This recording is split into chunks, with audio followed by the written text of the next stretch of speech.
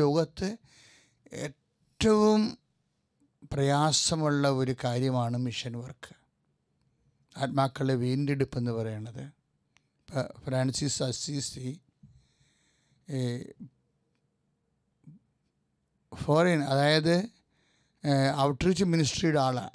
ലോകം മുഴുവനും പോയി സകല സൃഷ്ടികളോടും സുവിശേഷം പ്രസംഗിക്കുന്നതിന് വേണ്ടി ആ വചനത്തിൽ നിന്ന് അഭിഷേകം സ്വീകരിച്ച ആളാണ്.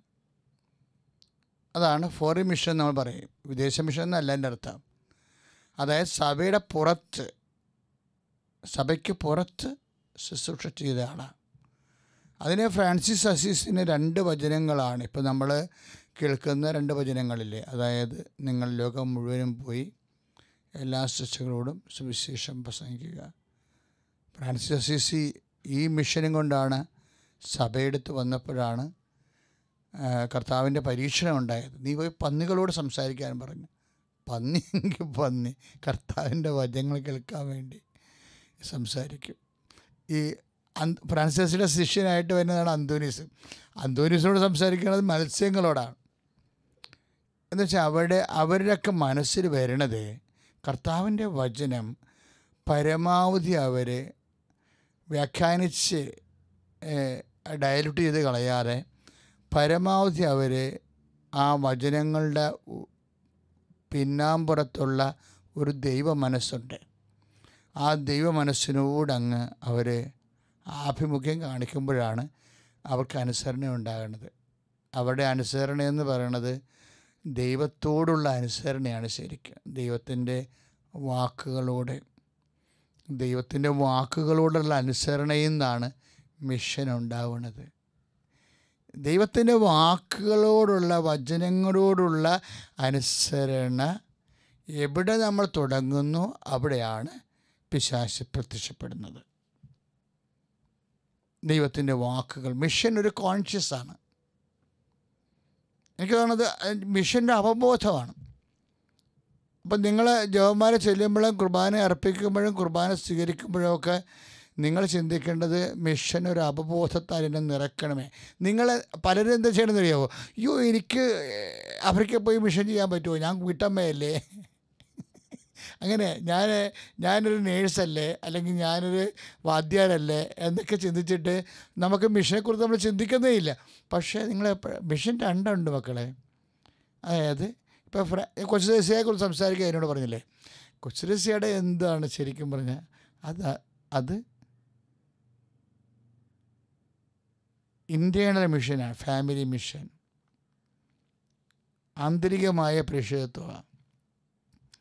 ഇപ്പോഴേ നമ്മൾ ബാഹ്യ പ്രേക്ഷിതത്വമുണ്ട്, ആന്തരിക പ്രേക്ഷിതത്വമുണ്ട്.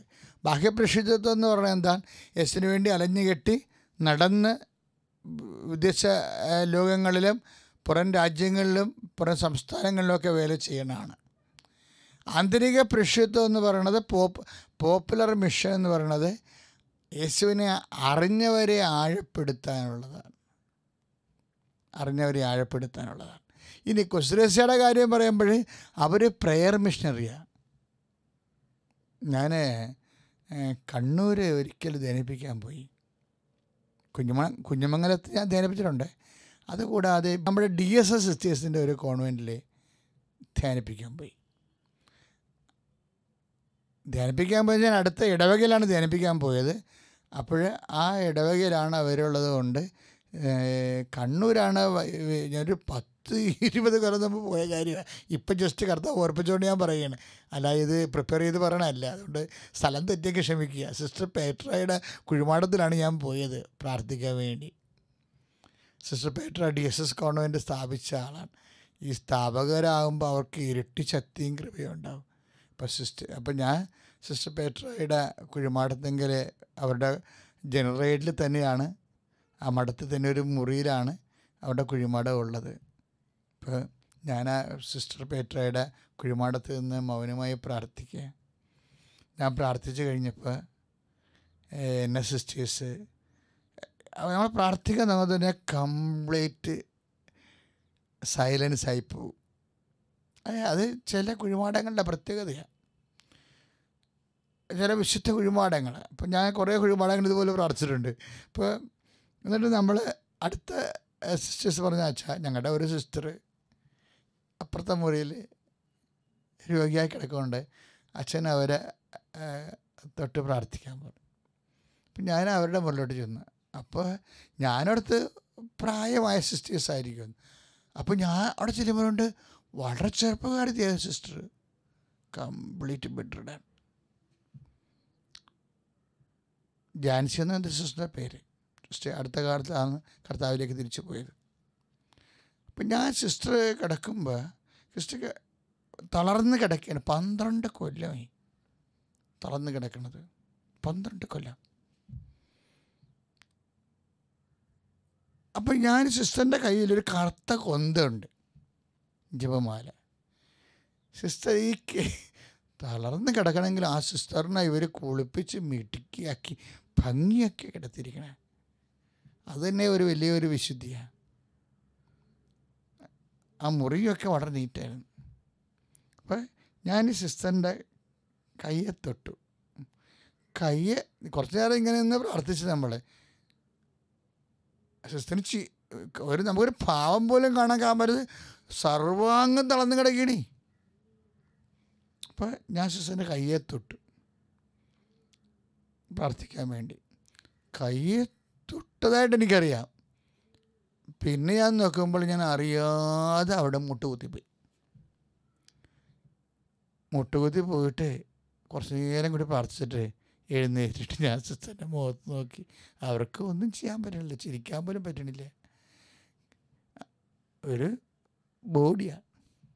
ഞാൻ സിസ്റ്ററിനോട് ഈ മുട്ടുകുത്തി പ്രാർത്ഥിച്ചപ്പോൾ ഞാനൊരു കാഴ്ച കണ്ട്. അത് എനിക്ക് മനസ്സിലായി, ഇത് വേറെ ലെവലാണെന്ന് മനസ്സിലായി. ഞാൻ സിസ്റ്ററിനോട് കൈകൂമ്പി. സിസ്റ്ററിന് വേണ്ടി രോഗശാന്തി പ്രാർത്ഥന ചെയ്യുന്ന ആളാണ് ഞാൻ, അതിങ്ങനെ മനസ്സിലായി.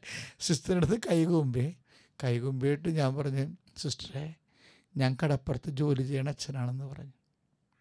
അന്ന് ഞാൻ കടലോര ഇടവകളിലിരിക്കുകയും കടലോര കൺവെൻഷൻ നടത്തുകയും കടലിൽ കൺവെൻഷൻ നടത്തുകയും ചെയ്തൊരു കാലമാണ്. സുവിശേഷ പ്രഘോഷ ദശകത്തിൻ്റെ കാലമാണ്. അപ്പം ഞാൻ സിസ്റ്റർ, ഞാൻ കടപ്പുറത്ത് ജോലി ചെയ്യണ അച്ഛനാ, എനിക്ക് വേണ്ടി പ്രാർത്ഥിക്കണം.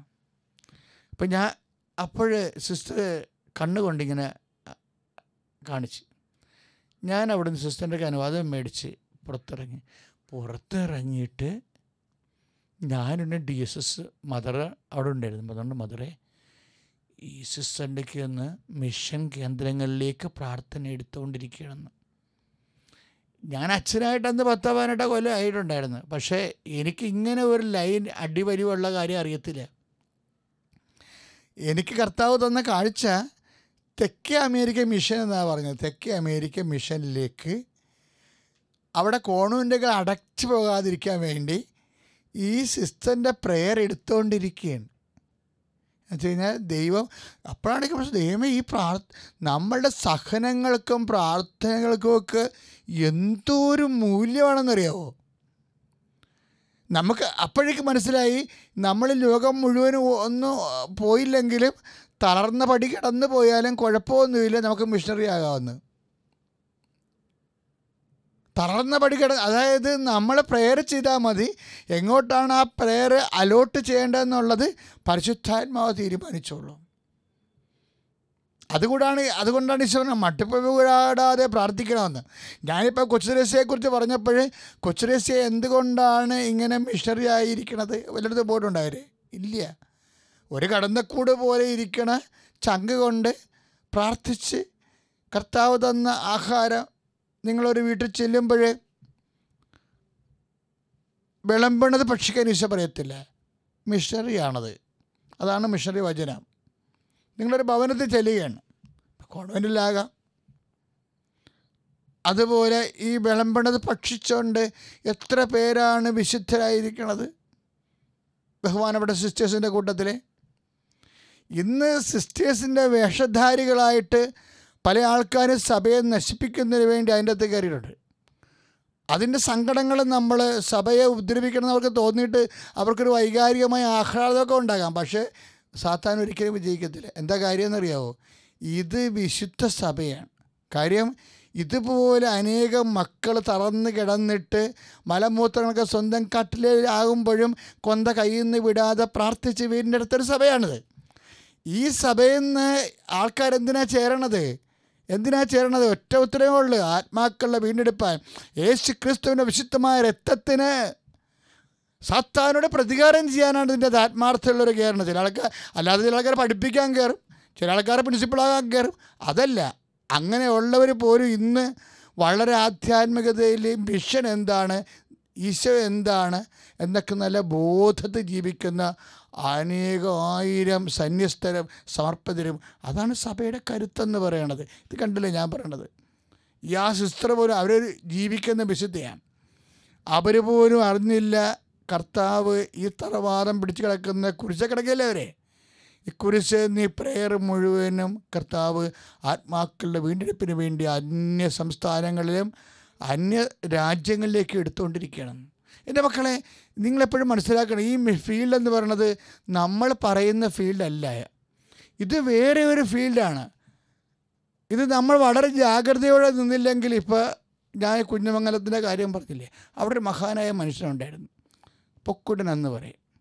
കണ്ടലൊക്കെ വെച്ച് പിടിപ്പിക്കുന്ന ആളായിരുന്നു. ഒരു പരിസ്ഥിതിയുടെ ഭാഗ്യചിഹ്നമാണ്. അപ്പോൾ അതൊരു മൂല്യമാണ്. ഇപ്പം എന്നാ പറ്റിയെന്നറിയാവോ? വിശുദ്ധ ഫ്രാൻസിസ് അസീസിക്ക് ഇപ്പോഴൊരു പൊക്കുടൻ്റെ ബ്രാൻഡാണ്. എന്താ കാര്യം? വനമഹോത്സവത്തിന് കെട്ടി എഴുന്നള്ളിക്കാൻ പറ്റുന്ന രീതിയിലുള്ള ഒരു പരിസ്ഥിതി ചിഹ്നമായിട്ട് ഈ ഫ്രാൻസിസ് അസീസിനെ സഭയിൽ ചില ആൾക്കാർ തന്നെ പറഞ്ഞ് റെഡ്യൂസാക്കി കളഞ്ഞു. ഭയങ്കര സംഭവമാണിത്. ആത്മാക്കളുടെ വീണ്ടെടുപ്പ് എങ്ങനെ സാത്താൻ അതിമനോഹരമായ രീതിയിൽ അട്ടിമറിക്കാൻ കണ്ടില്ലേ? എന്ന് വെച്ചാൽ ഈ ലോകത്ത് ജനിച്ചിട്ടുള്ള ഏറ്റവും വലിയ മിഷണറിയാണ് ഫ്രാൻസിസ്. ഫ്രാൻസിസിൻ്റെ ആത്മാക്കളുടെ വീണ്ടെടുപ്പ് എന്നുള്ള ആ മുഖ്യമായ ലക്ഷ്യത്തോടു കൂടി സുൽത്താനോട് വരെ നേരിട്ട് പോയി സുവിശേഷം സംസാരിച്ചിട്ടുണ്ട്.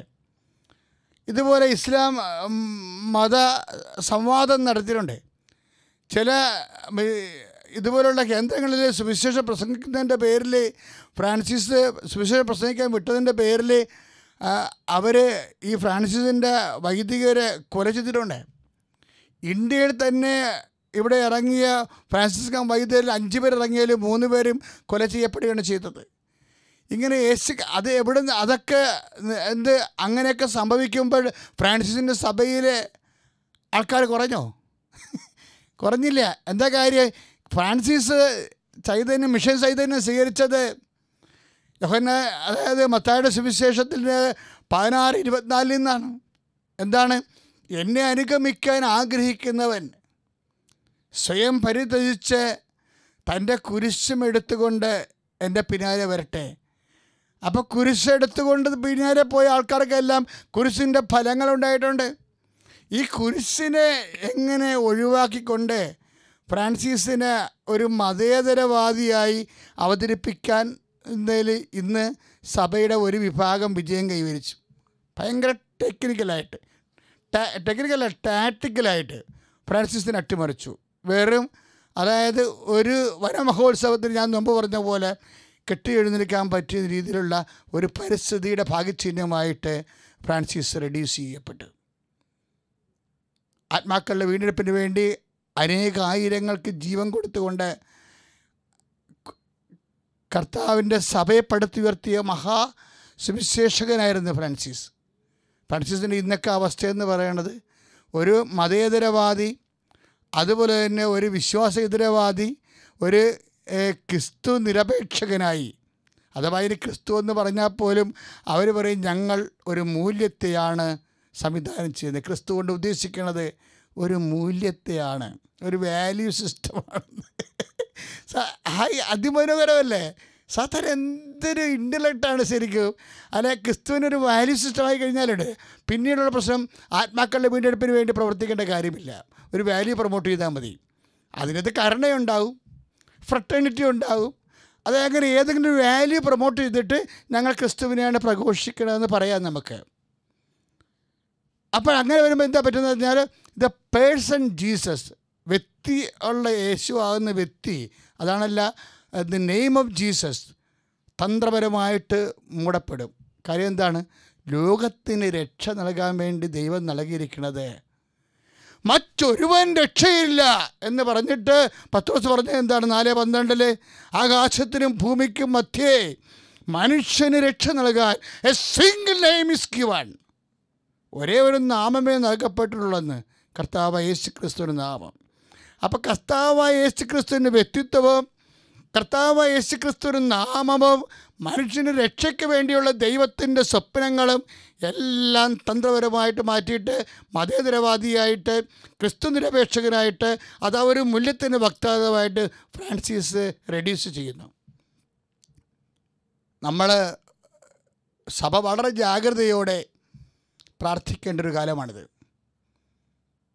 വളരെ ജാഗ്രതയോടെ എന്ന് വെച്ചാൽ സഭയുടെ ആത്മാർത്ഥതയോടും പ്രതിബദ്ധതയുള്ളവരെ ഇതിൻ്റെ അടിയൊഴുക്കുകളെല്ലാം പരിശോധിച്ചിട്ട്, നമുക്കറിയാമല്ലോ തരമുള്ളവരെ, 2 കാര്യങ്ങളാണ്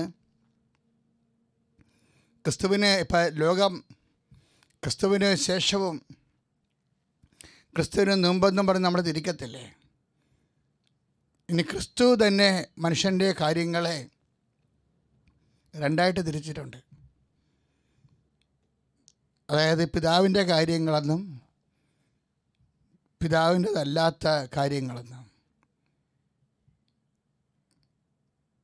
അല്ലെങ്കിൽ ഭൂമിയുടെ കാര്യങ്ങളെന്നും. നിങ്ങൾ ഭൗമികരാണെന്നൊക്കെ ഈശോ പറയണില്ല. അതാണ് ഇത്.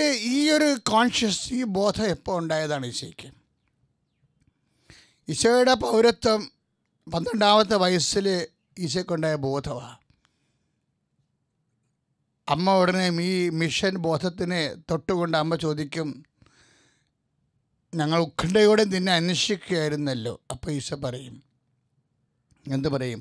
2:49 വിശുദ്ധ ലൂക്കായുടെ സുവിശേഷം 2:49 എന്താ പറയണത്?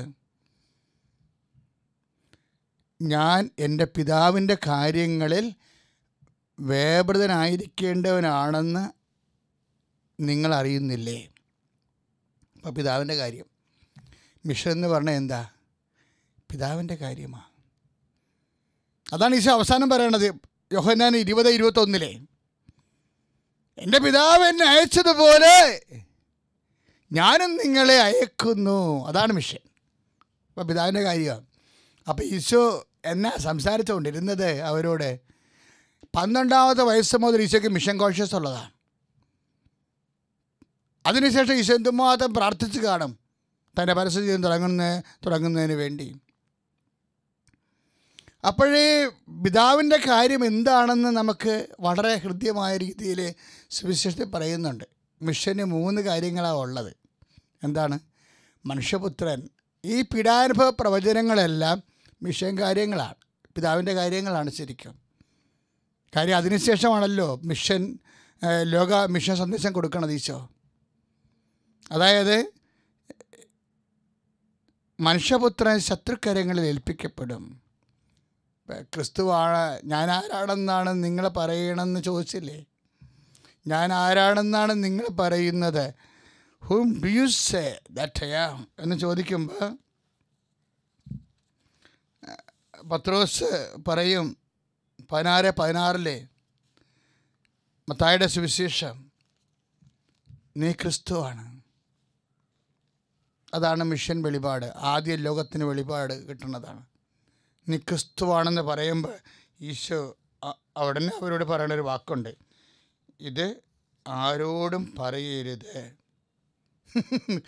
കാര്യം മനുഷ്യൻ കേട്ട് കഴിഞ്ഞാൽ അപ്പം തന്നെ ഇതൊന്നും ഇല്ലാത്ത രീതിയിൽ കൊന്നുകളയും.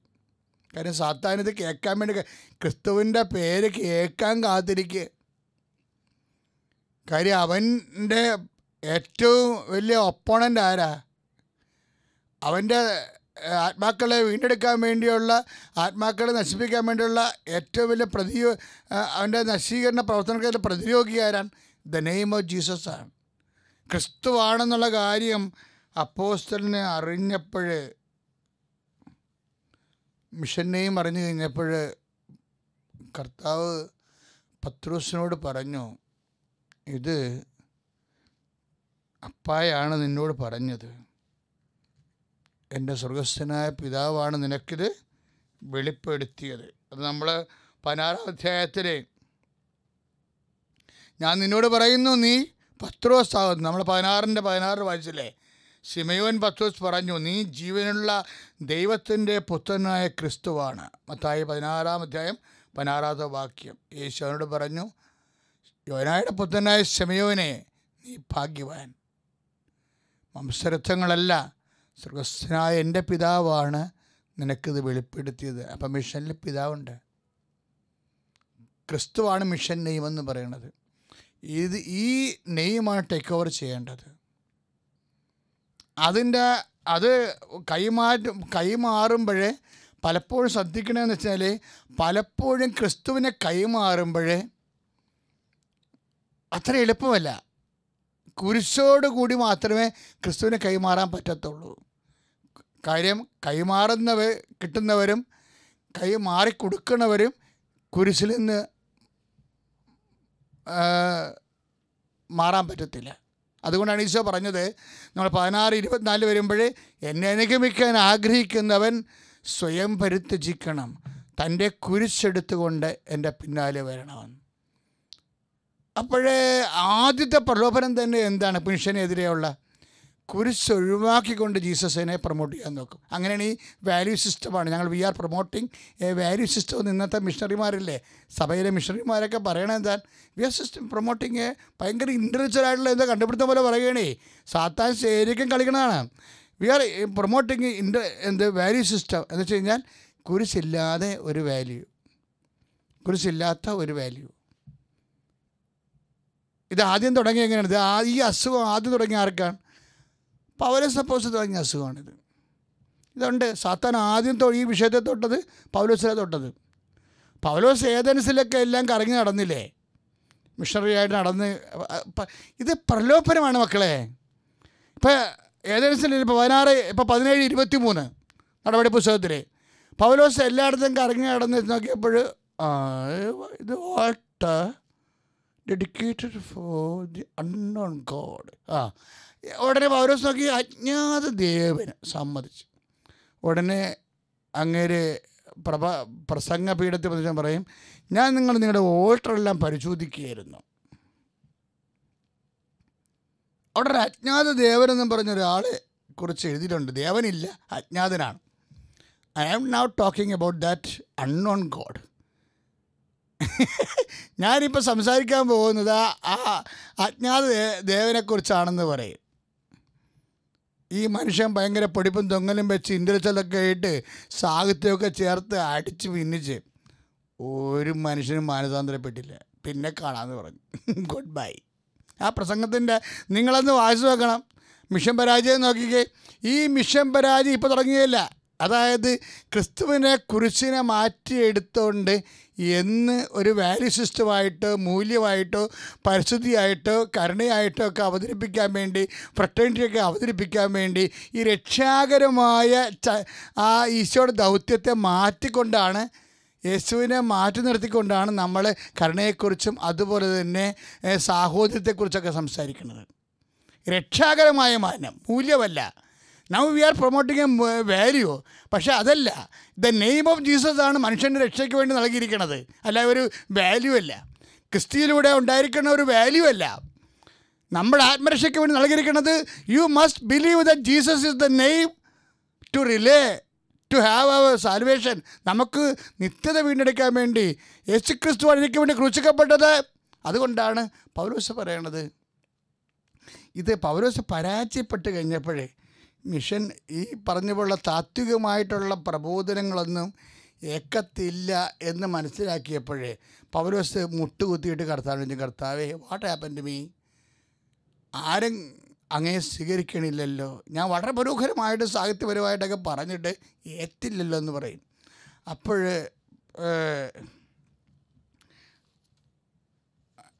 പൗലോസിനോട് പരിശുദ്ധാത്മ പറയേ, നിനക്ക് എന്നാ സംഭവിച്ചെന്നറിയാവോ? നീ യഹൂദര അടയാളങ്ങൾ അന്വേഷിക്കുന്നു. ഇപ്പം നമ്മൾ 1 കൊരിന്ത്യസിലേക്ക് പോകുമ്പോഴേ യഹൂദര അടയാളങ്ങൾ ആവശ്യപ്പെടുന്നു. ഗ്രീക്കുകാർ വിജ്ഞാനം അന്വേഷിക്കുന്നു. അതാണ് നീ ഗ്രീക്കുകാരിലല്ലേ ഏതൻസിലല്ലേ പ്രസംഗിച്ചത്. അതായത് 1 കൊരിന്ത്യസ് 1:22 യഹൂദർ അടയാളങ്ങൾ ആവശ്യപ്പെടുന്നു, ഗ്രീക്കുകാർ വിജ്ഞാനം അന്വേഷിക്കുന്നു. ഏതാ 23 1 കൊരിന്ത്യർ 1:23. ഞങ്ങളാകട്ടെ യഹൂദർക്ക് ഇടർച്ചയും വിജാതിയർക്ക് ഭോഷത്വവുമായ ക്രൂശിക്കപ്പെട്ട ക്രിസ്തുവിനെ പ്രസംഗിക്കുന്നു. വിളിക്കപ്പെട്ടവർക്ക്, യഹൂദർക്കോ ഗ്രീക്കുകാർക്കോ ആകട്ടെ, ക്രിസ്തു ദൈവത്തിൻ്റെ ശക്തിയും ദൈവത്തിൻ്റെ ജ്ഞാനവുമാണ്. അല്ല ഒരു വാല്യൂ സിസ്റ്റം അല്ല. ക്രിസ്തു പ്രഘോഷിക്കപ്പെടണം. എങ്ങനെ? ക്രൂശിക്കപ്പെട്ട ക്രിസ്തുവാണ്. അതാരാണ്? ദൈവത്തിൻ്റെ ജ്ഞാനമാണ്. മനുഷ്യന് മനസ്സിലാകത്തില്ലെന്ന്. അടയാളം അന്വേഷിക്കുന്ന യഹൂദന് മനസ്സിലാകത്തില്ല, വിജ്ഞാനം അന്വേഷിക്കുന്ന ഗ്രീക്കുകാരന് മനസ്സിലാകത്തില്ല. അവർ മനസ്സിലായില്ലെങ്കിൽ ഒരു പ്രശ്നമില്ല, അതിനകത്ത് കോംപ്രമൈസ് ചെയ്യരുത്. ഫ്രാൻസിസിനെ മതേതരവാദിയാക്കി പരിശുദ്ധിയുടെ ഭാഗ്യചിഹ്നമാക്കി മാറ്റിയപ്പോൾ ആത്മാക്കളെ അപകടപ്പെടുത്തിയ പോലെ അത് ആരായിരിക്കും അപകടപ്പെടുത്തുന്നത്? എങ്ങനെ ഈ മാനുഷികമായ ചിന്ത വരുമ്പോൾ മിഷൻ ഡയല്യൂട്ട് ആകും. മാനുഷികമായ ചിന്തയില്ലേ, അതായത് മാനുഷികമായ ചിന്തയാണല്ലോ. അപ്പം അങ്ങനെ വരുമ്പോൾ മിഷൻ ഡയല്യൂട്ട് ആകും. ഈ ആദ്യം മുതലേ ഉണ്ട്. കർത്താവ് മിഷൻ ആരംഭിക്കുന്ന സമയമില്ലേ 4:3 നമ്മുടെ മത്തായി ശ്ലീഹായുടെ സുവിശേഷത്തിൽ 4-ാം അധ്യായം 3-ാം വാക്യമില്ലേ, കർത്താവ് മിഷൻ ആരംഭിക്കുന്ന സമയമില്ലേ, അപ്പം തന്നെ വന്നത് ആരാണ്? കർത്താവിൻ്റെ ദൈവികമായ ചിന്തകളെ. അതാണല്ലോ 40 ദിവസം മോസസിനോട് ചേർന്ന് പ്രാർത്ഥിച്ച് പൂർണ്ണമായി ഉപവസിച്ച് ആത്മാക്കളെ വീണ്ടെടുക്കാൻ വേണ്ടിയുള്ള പ്രവർത്തനങ്ങൾ തുടങ്ങാൻ വേണ്ടി പ്രാർത്ഥിച്ചൊരുങ്ങുമ്പോൾ മാനുഷികമായ ചിന്തയും കൊണ്ട് ഒരാൾ വരുന്നുണ്ട്. അയാൾ പറഞ്ഞ ഇതാണ്, ഈ കല്ലുകളെയൊക്കെ, അതായത് നീ ഇങ്ങനെ ദൈവപുത്രനല്ലേ, ഇപ്പോൾ എനിക്ക് വിശക്കണല്ലേ, നീ ഇങ്ങനെ പ്രാകൃതം പിടിച്ചിരുന്ന് ഒട്ടി ഉണങ്ങിയിരുന്ന് എങ്ങനെ ജോലി ചെയ്യാൻ പറ്റണത്? വളരെ മനോഹരമായ രീതിയിൽ, സുന്ദരമായ രീതിയിലാണ് അവതരിപ്പിക്കുന്നത്. അപ്പം നീ ഇങ്ങനെ വലഞ്ഞു പോണതും കുറഞ്ഞു പോണതും ശരിയല്ല, അതുകൊണ്ട് കല്ലുകളെ അപ്പമാക്കാൻ പറയും. പക്ഷേ ഈ കല്ലുകളെ അപ്പമാക്കി ഇങ്ങനെ നമ്മളെ ആശ്വസിപ്പിക്കുന്ന പോലെ, നമ്മളെ സന്ധിക്കുകയും നമ്മൾ അണ്ടർസ്റ്റാൻഡ് ചെയ്യണ പോലെയൊക്കെയാണ് സംസാരിക്കണത്. പക്ഷെ അവൻ ചെയ്യണത് എന്താണെന്നറിയാവോ? ക്രിസ്തുവിൻ്റെ ദൈവത്വത്തെ ചോദ്യം ചെയ്യുക. മാനുഷികമായി ഭയങ്കരമായ രീതിയിൽ ക്രിസ്തുവിനെ പ്രസൻറ്റ് ചെയ്യുമ്പോഴേ അറിയാതെ നമ്മൾ ചോദ്യം ചെയ്യേണ്ട സംഭവമുണ്ട്. ക്രിസ്തുവിൻ്റെ ദൈവത്വം അതാദ്യം ചോദ്യം ചെയ്തത് ആരാണ്? സാത്താനാണ്. 4:3. അപ്പോൾ എന്താ ചോദിക്കണം? നീ ദൈവപുത്രനാണെങ്കിൽ, മിഷൻ്റെ വിഷയം അതാണ് കിടക്കുന്നത്. അതായത് നീ ദൈവപുത്രനാണെങ്കിൽ ഈ കല്ലുകളോട് അപ്പമാകാൻ പറയും. പക്ഷേ പ്രധാനപ്പെട്ട വിഷയം എന്താ? വിശക്കുമ്പോൾ കല്ലുകളെ അപ്പമാക്കി ഭക്ഷിക്കുന്നത് മാനുഷികമായ ഒരു വിഷയമാണ്. അടുത്ത കാലങ്ങളിൽ കർത്താവിൻ്റെ കാലം കഴിയുമ്പോൾ സാധാരണ ജനങ്ങൾക്ക് കല്ലുകളെ അപ്പമാക്കാൻ പറ്റുന്നില്ലെങ്കിൽ കർത്താവ് അത് അപ്പമാക്കിയതുകൊണ്ട് ഒരു സാങ്കത്യമില്ല. പക്ഷെ കേൾക്കുമ്പോൾ മനോഹരമായിട്ട് തോന്നും. കേൾക്കുന്ന മനോഹരമായ പല കാര്യങ്ങളും ഭയങ്കരമായ പൈശാചിക ചതികളാണ്. നമ്മളറിയത്തില്ല, കേൾക്കുമ്പോൾ സുന്ദരമായിട്ടാണ് തോന്നണത്. എല്ലാവരും അതിൻ്റെ അകത്തിങ്ങനെ ആകർഷിക്കുന്ന പോലെ തോന്നും. പക്ഷെ ആത്മാക്കളെ അപകടപ്പെടുത്തിക്കൊണ്ട് ക്രിസ്തുവിൻ്റെ ദൗത്യത്തിൽ തന്നെ ആ ദൈവിക കാര്യങ്ങളെ എടുത്തു മാറ്റിക്കളയും. ദൈവിക കാര്യങ്ങൾ ആത്മാക്കളെ വീണ്ടെടുക്കുന്നതിന് വേണ്ടിയുള്ള കർത്താവിൻ്റെ കുരിശ് മരണമാണ്. അത് അപ്പീലിംഗ് ആയിട്ട് അവതരിപ്പിക്കാൻ, അത് സ്വീകാര്യമായിട്ട് അവതരിപ്പിക്കുന്നതിന് പകരം നമ്മൾ ക്രിസ്തുവിനെ വേറെ പരിപ്രേക്ഷ്യങ്ങളിൽ സുന്ദരമായ രീതിയിൽ, സ്വീകാര്യമായ രീതിയിലാക്കി എടുത്തിട്ട് മനോഹരമാക്കും. അതുതന്നെയാണ് പിന്നീട് പത്രോസിൽ സംഭവിക്കുന്നത്. കർത്താവ് ഒന്നാമത്തെ പീഡാനുഭവ പ്രചരണങ്ങൾ പറയത്തില്ലേ, നമ്മുടെ 16-ാം അധ്യായം, മനുഷ്യപുത്രൻ ശത്രുകരങ്ങളിൽ ഏൽപ്പിക്കപ്പെടും, അവർ അവനെ പീഡിപ്പിക്കും, വധിക്കും, എന്നാൽ 3-ാം ദിവസം അവൻ ഉയർത്തെഴുന്നേൽക്കും. അപ്പോഴത് പറയുമ്പോഴാണ് ഇപ്പോൾ 16-ാം അധ്യായത്തിൻ്റെ 21 മുതലുള്ള വചനങ്ങളില്ലേ,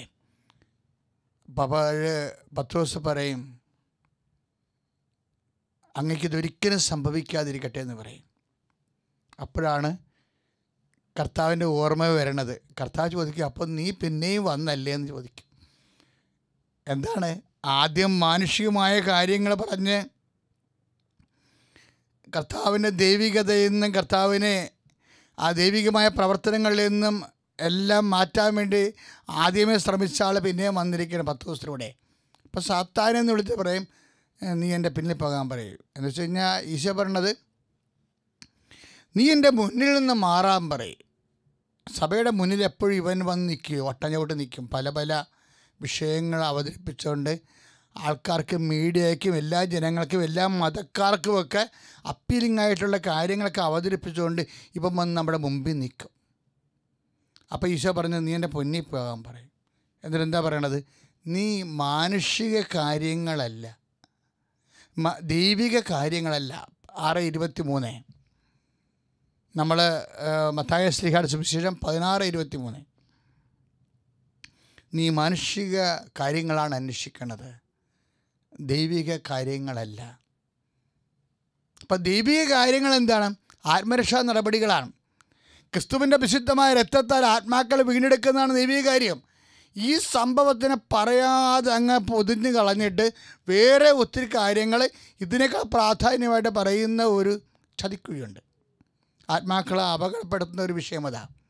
അപ്പോൾ ഈശോ അവനോട് പറയും, നീ ദൈവിക കാര്യങ്ങളല്ല മാനുഷികമായ കാര്യങ്ങൾ അന്വേഷിക്കണമെന്ന് പറയും.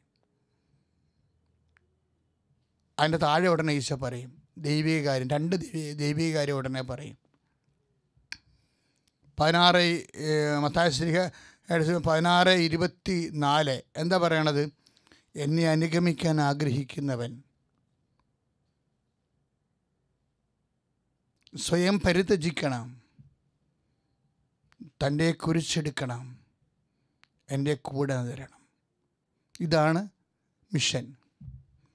മിഷൻ എന്ന് പറയുന്നത് എന്താണ്?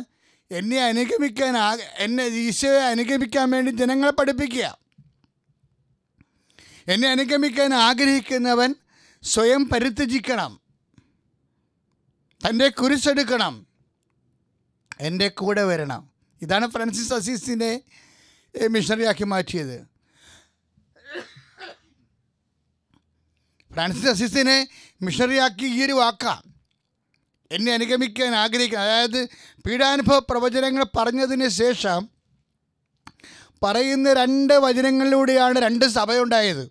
അടുത്തൊരു വചനം ഇതിലാണ് ഫ്രാൻസിസ് അസീസിയുടെ സഭയുണ്ടായത്. എന്നെ ഈ 16:24 എന്നെ മത്തായിയുടെ സുവിശേഷം, എന്നെ അനുഗമിക്കാൻ ആഗ്രഹിക്കണവൻ സ്വയം പരിത്യജിച്ച് തൻ്റെ കുരിശം എടുത്തുകൊണ്ട്, അവിടെ കുരിശുണ്ട്. കുരിശിനെപ്പോലും വളരെ ഭംഗിയായിട്ട്, ചമൽക്കാര ഭംഗിയായിട്ട് പൂക്കുരിശും പലതരത്തിലുള്ള കുരിശുകൾ ഉണ്ടാക്കണ പോലെ തന്നെ നമ്മൾ അതിനെ എക്സ്പ്ലെയിൻ ചെയ്ത് ആത്മരക്ഷയും കുരിശുമായിട്ട് ബന്ധപ്പെടുത്താതെയാണ് സംസാരിക്കുന്നത്. ആത്മരക്ഷയും, അതായത് ആത്മരക്ഷ അല്ലെങ്കിൽ ആത്മവിശുദ്ധീകരണവും യേശുക്രിസ്തുവിൻ്റെ കുരിശും അല്ലെങ്കിൽ നമ്മുടെ ജീവിത സകല സാഹചര്യമായിട്ട് ബന്ധപ്പെടുത്താതെയാണ് ആത്മവിശുദ്ധി. കുരിശിനെക്കുറിച്ച് പറയും, സഹനങ്ങളെക്കുറിച്ച് പറയും, പങ്കുവെപ്പ് പറയും, കരുണ പറയും, എല്ലാം പറയും.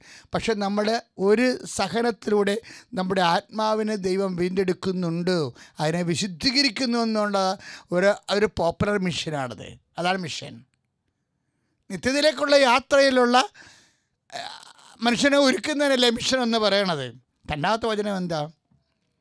നിങ്ങൾ ലോകം മുഴുവൻ നേടിയാലും എൻ്റെ ആത്മാവൊന്ന് ഇഷ്ടപ്പെട്ടാൽ, 16:26 മത്തായിയുടെ ശ്ലീഹായുടെ സുവിശേഷം, നിങ്ങൾ ലോകം മുഴുവൻ നേടിയാലും നിങ്ങളുടെ ആത്മാവൊന്ന് ഇഷ്ടപ്പെട്ടാൽ എന്ത് പ്രയോജനം? അഥവാ ആത്മാവിന് പകരമായി നിങ്ങൾ എന്ത് കൊടുക്കുമെന്നുള്ള ചോദ്യമില്ലേ? ആ ചോദ്യത്തിന് ഉത്തരമാണ് മിഷൻ. അത് ക്യാച്ച് ചെയ്ത ആരാണ്? Ignatius Loyola, mister Francis Xavier. അവരൊരു സഭ സ്ഥാപിച്ചു. 10,000 കോടികളും വീണ്ടെടുക്കപ്പെട്ടു. ഫ്രാൻസിസ് അസീസി സഭ സ്ഥാപിച്ചു. 10,000 കോടികളും വീണ്ടെടുക്കപ്പെട്ടു. ഈ 2 വിശുദ്ധന്മാരുടെ കർത്താവിൻ്റെ വചനം ഈ പീഡാനുഭവ പ്രവചനങ്ങൾക്ക് താഴെ അതിൻ്റെ ചുറ്റുവട്ടങ്ങളിലാണ് കർത്താവിൻ്റെ ഈ മിഷൻ വചനങ്ങളെല്ലാം കിടക്കുന്നത്. എവിടെയാണെന്ന് അറിയാവോ? 3 പീഡാനുഭവ പ്രവചനങ്ങളുണ്ട്. ഈ പീഡാനുഭവ പ്രവചനങ്ങളുടെ അന്ത്യം എന്താണ്? സാക്ഷ്യം വഹിക്കലാണ്. അതായത് കർത്താവ് നമുക്ക് വേണ്ടി ക്രൂശിക്കപ്പെട്ടു, നമ്മൾക്ക് വേണ്ടി മരിച്ചു, അതായത് പാപത്തിന് പരിഹാരം ചെയ്തു. ആ പരിഹാരം ചെയ്തത് ദൈവം അംഗീകരിച്ചു. അതിനെ കർത്താവിനെ ഉയർപ്പിച്ചു. ആ കർത്താവ് വിശ്വസിക്കുമ്പോൾ നമ്മൾക്കും നിത്യജീവൻ ലഭിക്കുമെന്നുള്ള വലിയ പ്രത്യാശയാണ് മിഷൻ കൊടുക്കുന്നത്. അതാണ് 16:26 മത്തായി ശ്ലീഹായുടെ സുവിശേഷം നമുക്ക് കിട്ടിയത്.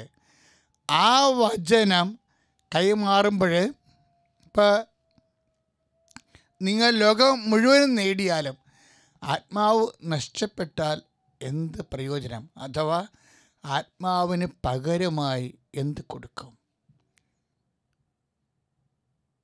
ആ ചോദ്യങ്ങൾ ഇവർക്ക് ഉൾക്കൊള്ളാൻ പാടാണ്. എന്താണ് മരിച്ചവരിൽ നിന്ന് ഉയർപ്പിക്കപ്പെടുക എന്നൊക്കെ അങ്ങോട്ടും ഇങ്ങോട്ടും ചിന്തിച്ചറിഞ്ഞപ്പോഴേ കർത്താവ് മനസ്സിലാകും ഉയർപ്പിനെക്കുറിച്ചുള്ള ഉൾക്കാഴ്ച കുറഞ്ഞത് കൊണ്ടാണ് ഇവരിങ്ങനെ ബബബാടിക്കണത്. അപ്പം അങ്ങനെ എന്താ പറ്റുന്നത് വെച്ച് കഴിഞ്ഞാൽ ഉടനെ കർത്താവ് പറഞ്ഞ വരൂ നമുക്ക് സമാനം ഉണ്ടാക്കാം.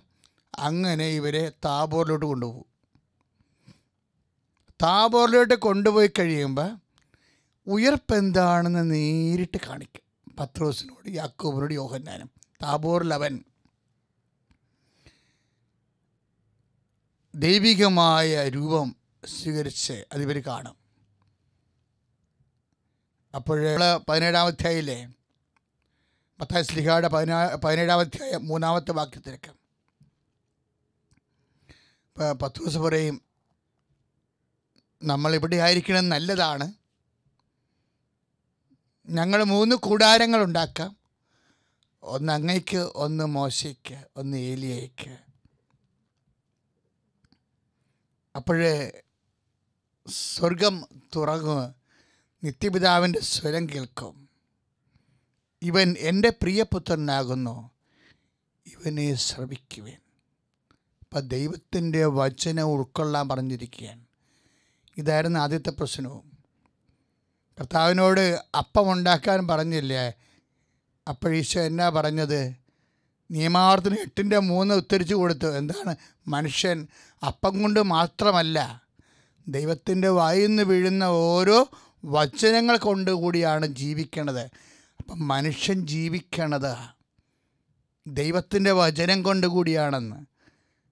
ഭൂമി പച്ച പിടിച്ചാലും പരിസ്ഥിതി നന്നായാലും ലോകം മുഴുവൻ നമ്മൾ നേടിയാലും ആത്മാവ് നഷ്ടപ്പെട്ടാൽ എന്ത് പ്രയോജനം? ആ ചോദ്യത്തിനാണ് സഭ മറുപടി പറയേണ്ടത്. അതാണ് ഇപ്പം ചോദിച്ചിരിക്കുന്നത്. 17:3 എന്താ ചോദിച്ചിരിക്കുന്നത്? ഇവൻ എൻ്റെ പ്രിയപുത്രനാകുന്നു, ഇവനെ ശ്രവിക്കുവിൻ. എന്തിനാണ് ശ്രവിക്കേണ്ടത്? മത്തായി 17:3 അനുസരിച്ചുകൊണ്ട് അല്ലെങ്കിൽ 4 അനുസരിച്ചുകൊണ്ട് ഇവൻ എൻ്റെ പ്രിയപുത്രനാകുന്നു, ഇവനെ ശ്രവിക്കുവിൻ. എന്തിനാണ് ശ്രവിക്കേണ്ടത്? കാര്യം എന്താണ്?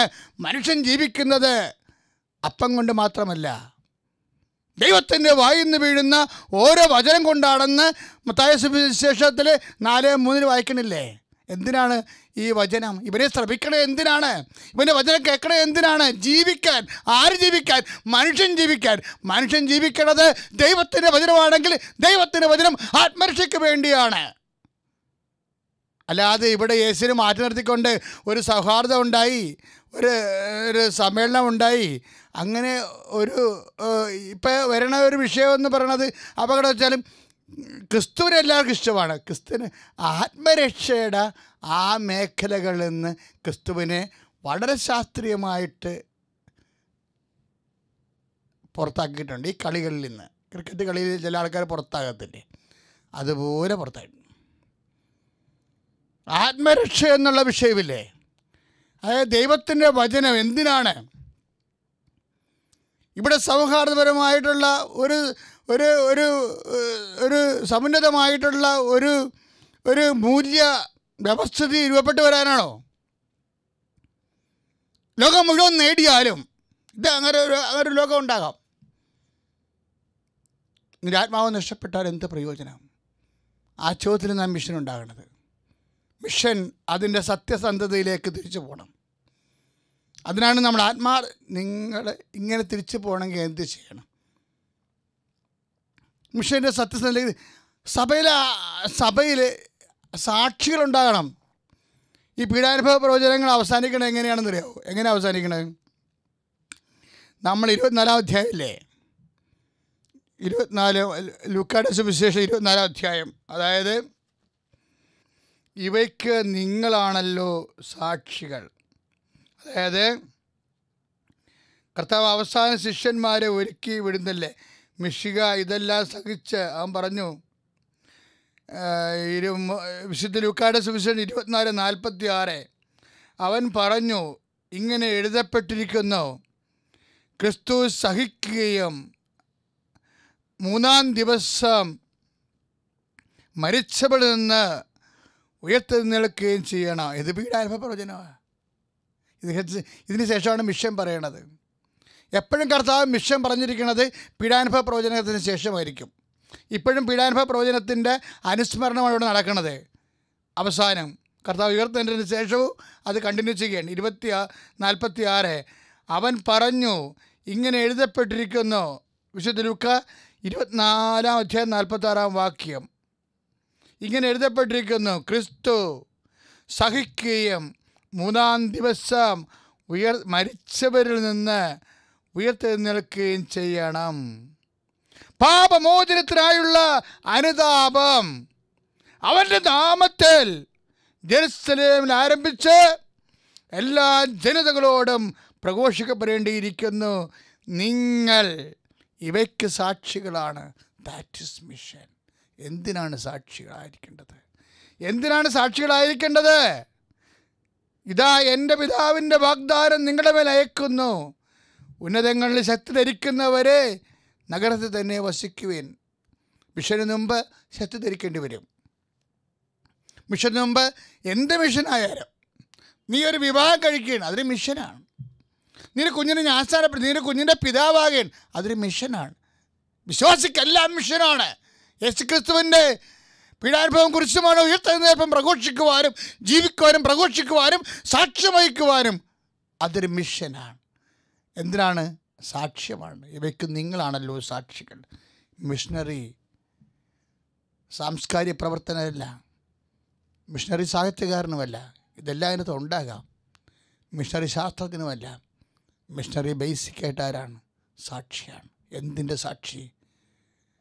കർത്താവിൻ്റെ പീഡാനുഭവത്തിൻ്റെ സാക്ഷി. ജീവിതം കൊണ്ട് അതിൽ പങ്കെടുത്തുകൊണ്ട് സാക്ഷിയാകും. കർത്താവിൻ്റെ ഉയർത്തുന്നേപ്പിൻ്റെ സാക്ഷി ജീവിതം കൊണ്ട് അത് പങ്കെടുത്തുകൊണ്ട് നമ്മളെല്ലാം സാക്ഷികളാകും. ഇത് മറ്റ് മക്കളുടെ ആത്മാക്കളുടെ രക്ഷയ്ക്ക് വേണ്ടി പ്രഘോഷിക്കപ്പെടുന്ന മിഷന് വേണ്ടി അവരെ ഒരുക്കുന്ന സാക്ഷി. അങ്ങനെ മഹത്തായ മിഷൻ്റെ ചൈതന്യം സഭയിൽ തിരിച്ചു വരാനും കർത്താവ് ദുർവ്യാഖ്യാനിക്കപ്പെടാതിരിക്കാനും അപ്പോസ്തല കാലത്തിൻ്റെ ചൈതന്യത്തോടു കൂടി ആത്മാക്കൾ വീണ്ടെടുത്തുകൊണ്ട് കർത്താവിന് വിശുദ്ധമായ രക്തത്തിന് അർത്ഥം ഉണ്ടാകാനും അതിൻ്റെ സാക്ഷികളായ സഭ പുതിയൊരു അഭിഷേകം സ്വീകരിക്കാൻ ദൈവം നമ്മൾ അനുഗ്രഹിക്കട്ടെ. പിതാവിൻ്റെയും പുത്രൻ്റെയും പരിശുദ്ധാത്മാവിൻ്റെയും നാമത്തിൽ ആമേൻ.